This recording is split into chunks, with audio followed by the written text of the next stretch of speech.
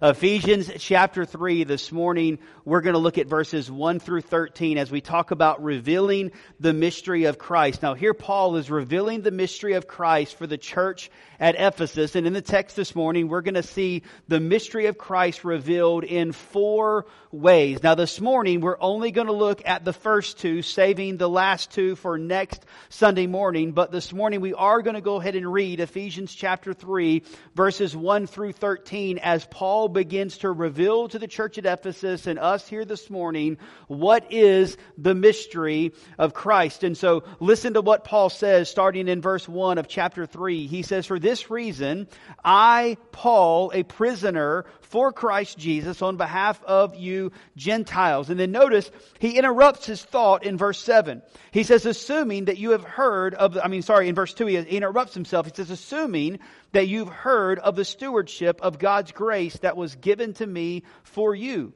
how the mystery was made known to me by revelation, as I have written briefly. When you read this, you can perceive my insight into the mystery of Christ, which was made known to the sons of men, which was not made known to the sons of men in other generations, as it has now been revealed to his holy apostles and prophets by the Spirit. This mystery is that the Gentiles are fellow heirs and members of the same body, partakers of the promise in Christ Jesus through the gospel.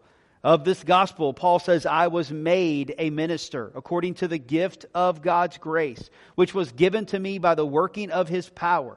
To me, though I am the very least of all the saints, this grace was given to preach to the Gentiles the unsearchable riches of Christ, and to bring to light for everyone what is the plan of the mystery hidden for ages in God, who created all things, so that through the church the manifold wisdom of God might be made known to the rulers and authorities in the heavenly places. This was according to the eternal purpose that He who has realized in Christ Jesus our Lord, in whom we have boldness and access with confidence through our faith in Him. So I ask you not to lose heart over what I am suffering for you, which is your glory. Can't separate what we're doing here from what I know that my brother in Christ is suffering and enduring on the other side of the world.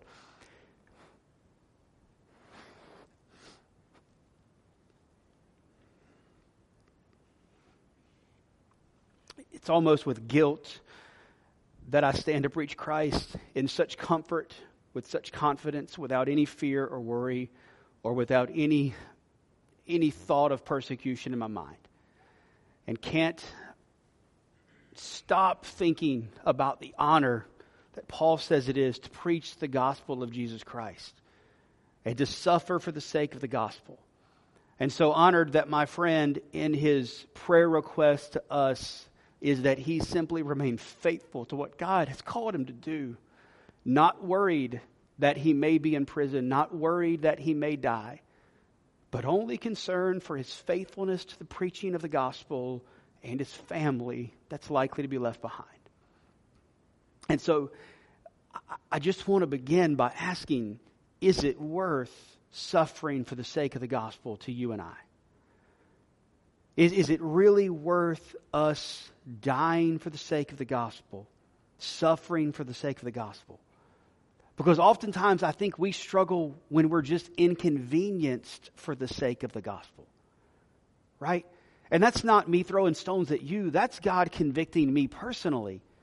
I struggle when I'm just inconvenienced for the sake of the gospel, much less when I'm persecuted heavily for the sake of the gospel, to which I personally have not endured to the level that they're enduring it. And so as we begin this morning, as we see the mystery of Christ unfolded and revealed before our very eyes in this text, I want to remind us that this mystery is worth suffering for. Amen? The mystery of the gospel is worth dying for. The mystery of the gospel is all that really matters in this life. Amen? And so as we see the mystery unfolded, let's look at the mystery of Christ and let's be in awe of God's grace to us this morning. So in the text again, we're going to see the mystery of Christ revealed in 4 ways, the first 2 of which we're going to look at this morning. Number 1, The mystery of Christ was revealed according to God's timing. The mystery of Christ was revealed according to God's timing. Notice what Paul says in verse 1 of chapter 3. He says, "For this reason, I, Paul, a prisoner for Christ Jesus, on behalf of you Gentiles." Now that "for this reason" is pointing us back to what Paul had just said at the end of chapter 2. And if you'll remember, as Corey preached that text, Paul was praising God and thanking God because God had brought two radically different people groups together into one body united together through the gospel message of Jesus Christ. Listen, you think that we have hostility in this country. You think that there are racial divisions in this country, to which there are. Amen? But I'm telling you, what we experience in this country pales in comparison to what was experienced within the differences between the Jews and the Gentiles. I mean, two groups that hated one another and two groups that didn't have to deal with politically correctness. They hated each other and they made their hate for one another known. They did not like one another. And God in His sovereignty, and even in His sense of humor, I believe, presented a gospel that brings all nations together and unifies us in the lordship of Jesus Christ. We are all members of one body. Amen?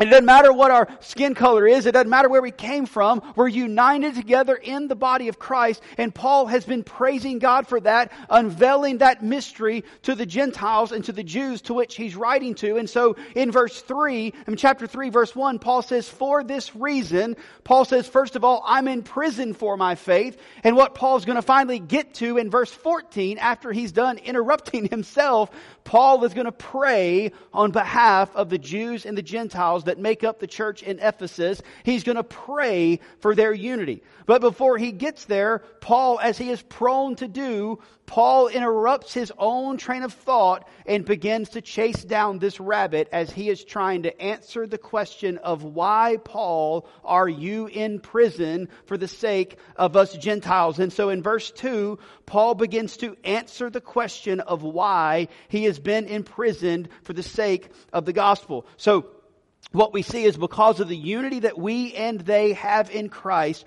Paul was about to express his prayer for them, but he first of all answers in verses 2 through 13, "Why, Paul, are you in prison for the sake of the gospel?" Notice what Paul says in verse 2. He says, "Assuming that you have heard of the stewardship of God's grace that was given to me for you, how the mystery was made known to me by the revelation, as I have written briefly." Paul says that the stewardship of God had been given to him for the sake of the Gentiles. In other words, Paul says this: God has revealed something to me that you Gentiles need to hear. And Paul has given this to me as an act of grace, as a gift, and he's given it to me so that I could steward it well, so that I could pass it out well, so that all might know what Paul says is the mystery of Christ, or the mystery of the gospel. Now, this term mystery is going to further be explained in verse 6, but it's important to remember and to understand what Paul means by the term mystery, because he uses it all throughout this text, and really, he uses it lots of times throughout the book of Ephesians as a whole. So listen here. The term mystery, anytime you see it in the New Testament, especially from the mouth of Paul, this is what that term mystery means. It means that this thing that Paul is about to address used to be hidden, but is now going to be revealed. Right? So the term mystery does not mean in the New Testament that we can't understand it, that it's hidden from us. What Paul means by the term is that it used to be hidden, but Paul is about to unveil it. Paul's about to let the cat out of the bag. Hey, anybody ever remember that show, that magic show, where this guy came out, he was a magician, and he had on a black mask so that you couldn't tell who he was. He had his voice disguised, and his whole goal was he wanted to show you how the magic trick was done. And so he'd cut somebody in half, and then he'd reveal how that was done. And he'd show, we got you. These aren't real legs. This person's really flexible. They're tucked away in here. These are fake legs over here. And he would reveal the mystery of how the magic trick was done. Well, that's exactly, by the way, I apologize if I just blew that magic trick for you. If you didn't know that, and you were thinking, oh my goodness, that is ruined for me forever, I apologize. But what Paul is doing is he's doing just that. He is openly saying, here is what was once hidden that I want to make known to you. And so that's what Paul is doing when he uses the term mystery. Now, Paul says this mystery that he's speaking about concerns the gift of salvation through Christ. Something that Paul says in verse 3, I've already briefly written to you about it. That's chapters 1 and chapters 2. And Paul says, as you read this, notice in verse 4, you're going to perceive that I have been given insight into the mystery of Christ. But it's important that we notice where this insight came from back in verse 3. It came from God's revelation to Paul. This was not Paul's wisdom. Paul didn't just figure this out. No, God revealed the mystery to Paul so that Paul could steward it or pass it on to others. And so what Paul is saying is that this is a gift. As a matter of fact, Paul, notice, repeats the word grace and gift and given several times throughout this text so that we will realize this is something that came from God, not Paul. This was God's grace to Paul and God's grace, listen carefully, God's grace to all those who would hear Paul preach or read Paul's letter. In other words, this is God's grace to us. God is revealing the mystery of salvation to us this morning. God wants to make sure that we understand what His plan was from the beginning of time. And so Paul begins to explain in verse 5 that although God had hidden this from the very beginning, God has now made it revealed through the New Testament. Now, what I want you to understand is that God has given glimpses of this, notice in verse 5, to the Old Testament prophets, right? He hasn't made it fully known, but He's given us glimpses of the gospel all throughout the Old Testament. As a matter of fact, I want you to kind of follow along with me, not in your scripture, but in your mind, as we look at some of those glimpses. Remember what God said in Genesis 3:15. God says to Satan, I will put enmity between you and the woman, and between your offspring and her offspring. He shall bruise your head, and you shall bruise his heel. That was really cool. The symbol went as I stomped my foot. That was not planned, but I like it. Listen, this past week, about a month ago, we were at Tractor Supply, and Daddy had a very, very weak moment in Tractor Supply. And we came home with chickens, baby chicks. I mean, a weak moment in Tractor Supply that I have still not stopped regretting, especially as I'm trying to figure out how to keep these chickens safe and what it's going to cost me to build some kind of a contraption that's going to keep these chickens safe so that we can get free eggs. Yeah, right? So the other day, Carrie and I are in the kitchen and the kids are outside. I literally look at Carrie and I say to her, finally, we have a moment where we can discuss something that we were trying to talk about without interruption. I love Noah and Haley, but it's not often that we get moments of interrupted conversation. As soon as those words came out of my mouth, I hear screaming like the world is ending coming from outside. I look at Carrie and I said, never mind, as we go running out the back door. Noah meets us at the back door and says, Daddy, snake. Yeah. So I take off running the other way. I'm kidding. So against my better judgment, I run outside in flip-flops to engage who knows what kind of snake this might be.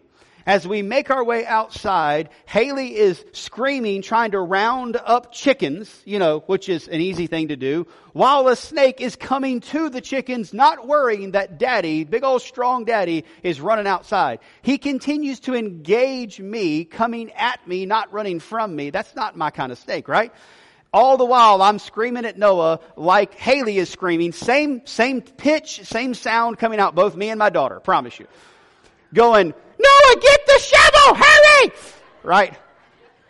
Right? And finally, Noah retrieves the shovel that, by the way, was the furthest shovel away. He passed one shovel to get to a different shovel. You didn't remember the flat shovel was right beside the building. He went beyond that to get the spade, right? And as he gives me the shovel, I take aim at the snake's what? Head. Because if you want to kill a snake, you chop off or stomp its head. And that's exactly what Scripture gives us a glimpse of in Genesis 3:15. Notice, the glimpse in Genesis 3:15 is this. One day the woman is going to have a descendant who is going to stomp the head of Satan. I better quit stomping. Things are literally falling apart. One day, the woman's descendant is going to defeat and kill Satan once and for all. But that descendant will be wounded, struck in the heel by Satan.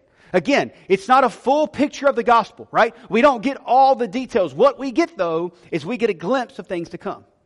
In Genesis chapter 22, Abraham gives us another glimpse. God tells Abraham, take your son, your only son Isaac, and do what with him? Offer him as a sacrifice.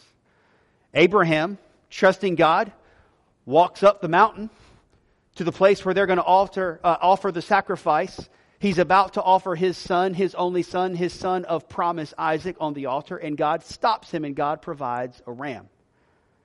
And the place is known as God will provide. Again, we don't get all the details, but what we get is a glimpse of things to come. What's the glimpse?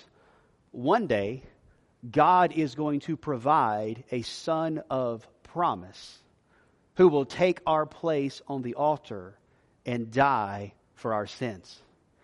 That's awesome, amen? Abraham and Isaac isn't about Abraham and Isaac. It's about Jesus who is to come. Again, a glimpse of things to come. But notice, the glimpse is blurry. The glimpse isn't clearly focused. We don't get all the details. We only get a glimpse. Well, that's what Paul says. It's what he means in verse 5. He says, it was not made known to the sons of men in other generations. Now, God gave enough of it so that they could understand how they could put their faith in the one that was to come. They didn't know it was going to be Jesus the Christ. They knew it was going to be the promised Messiah. Right? They got a glimpse of it, but not the full picture. Well, there were glimpses all throughout Christ, or all throughout the Old Testament concerning Christ. But God chose not to fully unveil them until the death and resurrection of Christ. And notice, He unveiled them through the holy apostles and the prophets. As a matter of fact, we see this confirmed elsewhere in Scripture. Hebrews chapter 1, verses 1 through 3.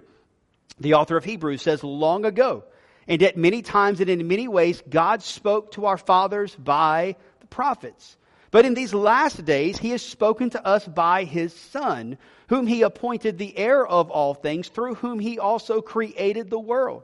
He is the radiance of the glory of God, the exact imprint of His nature, and He upholds the universe by the word of His power. After making purifications for sins, He sat down at the right hand of the Majesty on high. The author of Hebrews says this, God at one time spoke to us through the prophets of old, but in these last days He has revealed Himself to us through His Son, who is the radiance of His glory, the exact imprint of His nature. God gives us a clear picture of Himself through His Son, Jesus Christ. Used to be a glimpse. Now it's the full picture. Peter adds to that and says in 1 Peter chapter 1, verses 10 and 12, concerning this salvation, the prophets who prophesied about the grace that was to be yours, they searched and inquired carefully, inquiring what person or time the Spirit of Christ in them was indicating when He predicted the sufferings of Christ and the subsequent glories. It was revealed to them that they were serving not themselves, but you in the things that have now been announced to you through those who preached the good news to you by the Holy Spirit sent from heaven, things into which angels long to look. I love this passage in Peter because here's what Peter says. The Old Testament saints and prophets, they prayed. They asked God for a clearer picture. They asked God for all the details. And what God revealed to them is that what they were doing wasn't for them, it was for us. It was so that one day we could do exactly what we're doing this morning. We could go back to the Old Testament and we could see that this was God's plan all along. And that what used to be hidden has now been revealed. Now has it been made clear. And we see that the whole Bible from Genesis all the way to the end in Revelation points to none other than Jesus Christ. Amen. And you say, why didn't God make it known to them? Because the mystery of Christ was revealed according to God's timing. The mystery of Christ was revealed according to God's timing. God revealed in His perfect timing exactly what every one of us from the beginning of time till today needed to know about Jesus. And so the mystery of Christ was revealed according to God's timing. And then secondly, the mystery of Christ was revealed according to God's revelation. Again, in verse 5, Paul explained that the mystery of Christ had not been revealed to other generations as it had now been revealed in God's timing to the holy apostles. Well, Paul was one of those apostles, and so he's able to define for us the mystery of Christ according to God's revelation to him. Again, look back in verse 3. This does not come from Paul's wisdom. This is God's revelation to Paul for us. This is God speaking through Paul as if Paul is nothing more than a microphone so that God could declare to us what the mystery was. And so what is the mystery? Well, look with me now in verse 6 where Paul defines the mystery. He says, this mystery is that the Gentiles are fellow heirs, members of the same body, and partakers of the promise in Christ Jesus through the gospel. And as we look at Paul's use of the term mystery throughout all of the book of Ephesians and really throughout the New Testament as a whole, what we find is that anytime anytime Paul uses the word mystery, he is referring in some way, shape, or form to an aspect of the gospel. And listen, that's going to help us understand what Paul means in verse 6. So quickly with me, if you don't mind, take your Bibles and look with me. We're staying in the book of Ephesians. Just look back in chapter 1, verse 9. We're going to pick up in verse 7 to get the context, but chapter 1, verses 7 through 9. In Him we have redemption through His blood, the forgiveness of our trespasses, according to the riches of His grace, which He lavished upon us in all wisdom and insight, making known to us the mystery of His will, according to His purpose, which He set forth in Christ. So in chapter 1, verse 9, Paul uses the term mystery to speak of God's redemption plan in salvation and how God did all of this based upon His own grace so that we could be redeemed according to God's perfect plan and will. And so the term mystery speaks to an aspect of salvation, specifically redemption and reconciliation through Christ according to the will of God in chapter 1. Well, then we have it here in chapter 3, but jump with me now to chapter 5, verse 32. Chapter 5, verse 32, the context here takes us all the way back to verse 22, where Paul speaks to wives and husbands, and he speaks to the relationship that wives and husbands are to have, and he helps us understand that the husband-wife relationship has a whole lot more to do with Christ and the church than it does just the husband and the wife. So again, just for context, jump with me into verse 22. Wives, submit to your own husbands as to the Lord. For the husband is the head of the wife, even as Christ is the head of the church, His body, and is Himself the Savior. Now as the church submits to Christ, so also wives should submit in everything to their husbands. Don't worry, we're going to dive into the details of this text when we get there through our sermon series, but just listen to what it says about Christ and the church. Verse 25, husbands, love your wives, as Christ loved the church and gave Himself up for her, that He might sanctify, having cleansed her by the washing of the water with the word, so that He might present the church to Himself in splendor, without spot or wrinkle or any such thing, but that she might be holy and without blemish. Listen, that's not what a husband can do for a wife. That's what Christ did for the church. Amen? And then he continues on in verse 28. In the same way, husbands should love their wives as their own bodies. He who loves his wife loves himself, for no one ever hated his own flesh, but nourishes and cherishes it, just as Christ does the church, because we are members of His body. Therefore, a man shall leave his father and mother, hold fast to his wife, and the two shall become one flesh. By the way, what verse is that? Where does that come from? Therefore, a man shall leave his father and mother, be joined to his wife, and the two shall become one flesh. That's right, Genesis 2:24. Right? The first time God mentions marriage in the Bible, when He creates Adam and Eve and ordains them to be married in Genesis 2:24. Notice what Paul says then in verse 32. This is awesome. He says this, what's the word? Mystery is profound. And I am saying that it refers to Christ and the church. Again, we'll get there. It's one of my favorite passages. But Paul says this is a mystery. Marriage doesn't have to do with husband and wife relationships alone. It has way more to do with the relationship that will one day exist between Christ and His bride, the church. Again, The term mystery gives us a different aspect of the gospel, of salvation, that we as believers become the bride of Christ. And then jump with me now into chapter 6 and we'll be done. Not with the sermon, just with this little part of it. Notice in verse 19, after speaking about the whole armor of God, Paul says to the church in verse 18, praying at all times in the Spirit with all prayer and supplication. To that end, keep alert with all perseverance, making supplications or prayers for all the saints and also for me, that words may be given to me in opening my mouth boldly to proclaim the mystery of the gospel. So what we see is that when Paul uses that term mystery, he is using it to unveil some aspect of the gospel.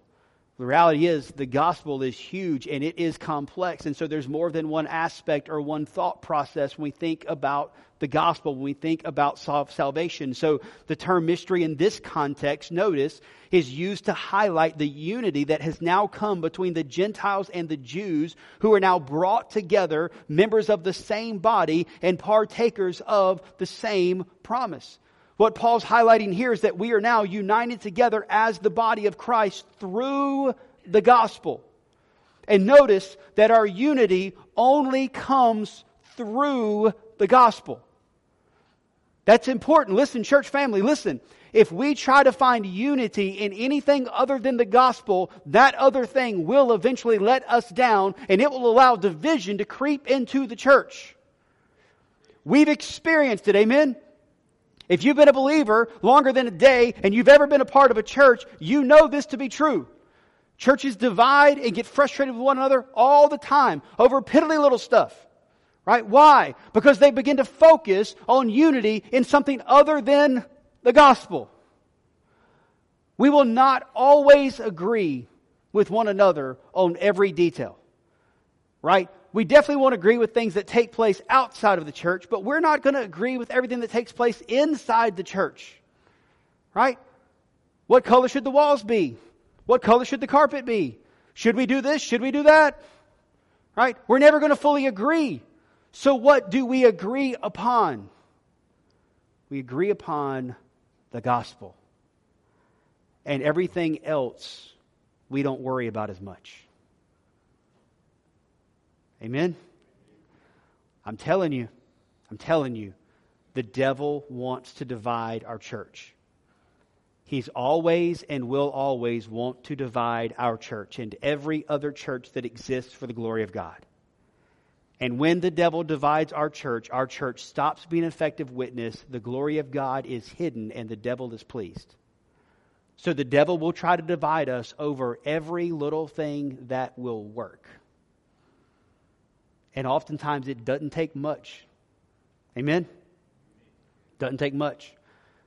Listen, in our house, we can be divided in trying to decide where to eat dessert at. Seriously, it's that easy. Amen? It's that easy. And if we're not careful, we'll lose sight of the fact that we're going to get to eat dessert. Woo! It's great. And we get frustrated because we might not get to eat it at the place we wanted to eat it at. That's hilarious, isn't it? But the same thing happens in the church over and over and over again. And sometimes we find ourselves frustrated and we can't even remember really why we're frustrated. But we're just frustrated. And the reason we're ultimately frustrated is because we stopped focusing on that which unifies us, which is the gospel. Amen? So let's make sure that we stay unified in the gospel. We are united together as the body of Christ only through the gospel. So what then is the gospel? Well, the gospel is the good news of salvation through Christ. That we were dead in our trespasses and sins, deserving death and judgment. As Paul put it in verse 1, in chapter 1 and 2, we were the enemies of God. We were children of wrath, but God, being rich in mercy, sent His very own Son to die in our place, paying the debt that we owed, so that through faith we could have forgiveness and eternal life. And this was not God's afterthought, remember. This was predestined before the foundations of the world, that God would choose us, that God would save us. How?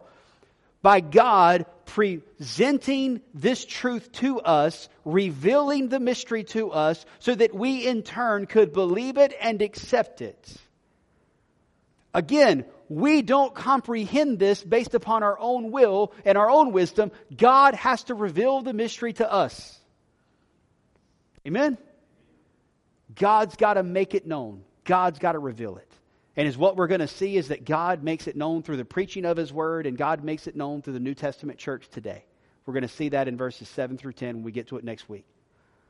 But what I want you to understand is that once God makes it known, then God enables us to do that which we have to do, which is believe it, repent of our sins, and follow Jesus. We believe, first and foremost, in who Jesus is. That He is the Son of God, the promised Messiah. That He did die on the cross to pay for our sins. But He didn't stay dead, amen? He rose from the dead, defeating death and the grave. We believe in who Jesus is and what He accomplished. But we also have to repent. We have to repent of our personal sin. I got to stop looking at anybody else and look at me and realize and confess that I am a sinner. I have fallen short of God's glory. I have turned my back on God. I am responsible for my sin. I deserve death, judgment, and hell. But because I believe that Jesus died for my sins, and because Jesus has revealed that truth to me, I, who am guilty and deserve death, I can put my faith and trust in Jesus. What does that look like? It looks like following Jesus in my life. It's not about just believing. The devil and the demons believe. It's about me putting action to my faith, action to my belief. It's about me following Jesus in my life. Will I be perfect? Far, far from it. Amen? Far, far from it. But I will faithfully follow Jesus. Not because I'm faithful, but because He is faithful. Amen? And so that is the gospel that Paul is declaring. And Paul's point is that this sounds too good to be true. Too easy, if you will. For why would God love us that much? Well, let me tell you, it's a mystery that we could not fully comprehend if it hadn't have been for God making it known to us through the apostles, through the Word, and through His Spirit speaking to our heart. And so that brings me to the question, has God made it known to you? Has God revealed this truth to you? Has He made it known? Has He made it come alive? And if He has, have you put your faith and trust in Jesus? Are you following Jesus in your life? I'm not asking if you believe alone. I'm not asking if you've repented alone. I'm asking, have you believed? Have you repented? And are you following Jesus? Will you pray with me? With your heads bowed and with your eyes closed, I want to remind you that God loves you. God wants a relationship with you. Therefore, He sent His Son to die on the cross for you, to pay for your sins so that you could have eternal life and forgiveness, so that you could follow Him. And this is a mystery that you cannot comprehend apart from God revealing it to you. And so if God has revealed it to you, then let me ask you again, have you put your trust and faith in Jesus? Have you?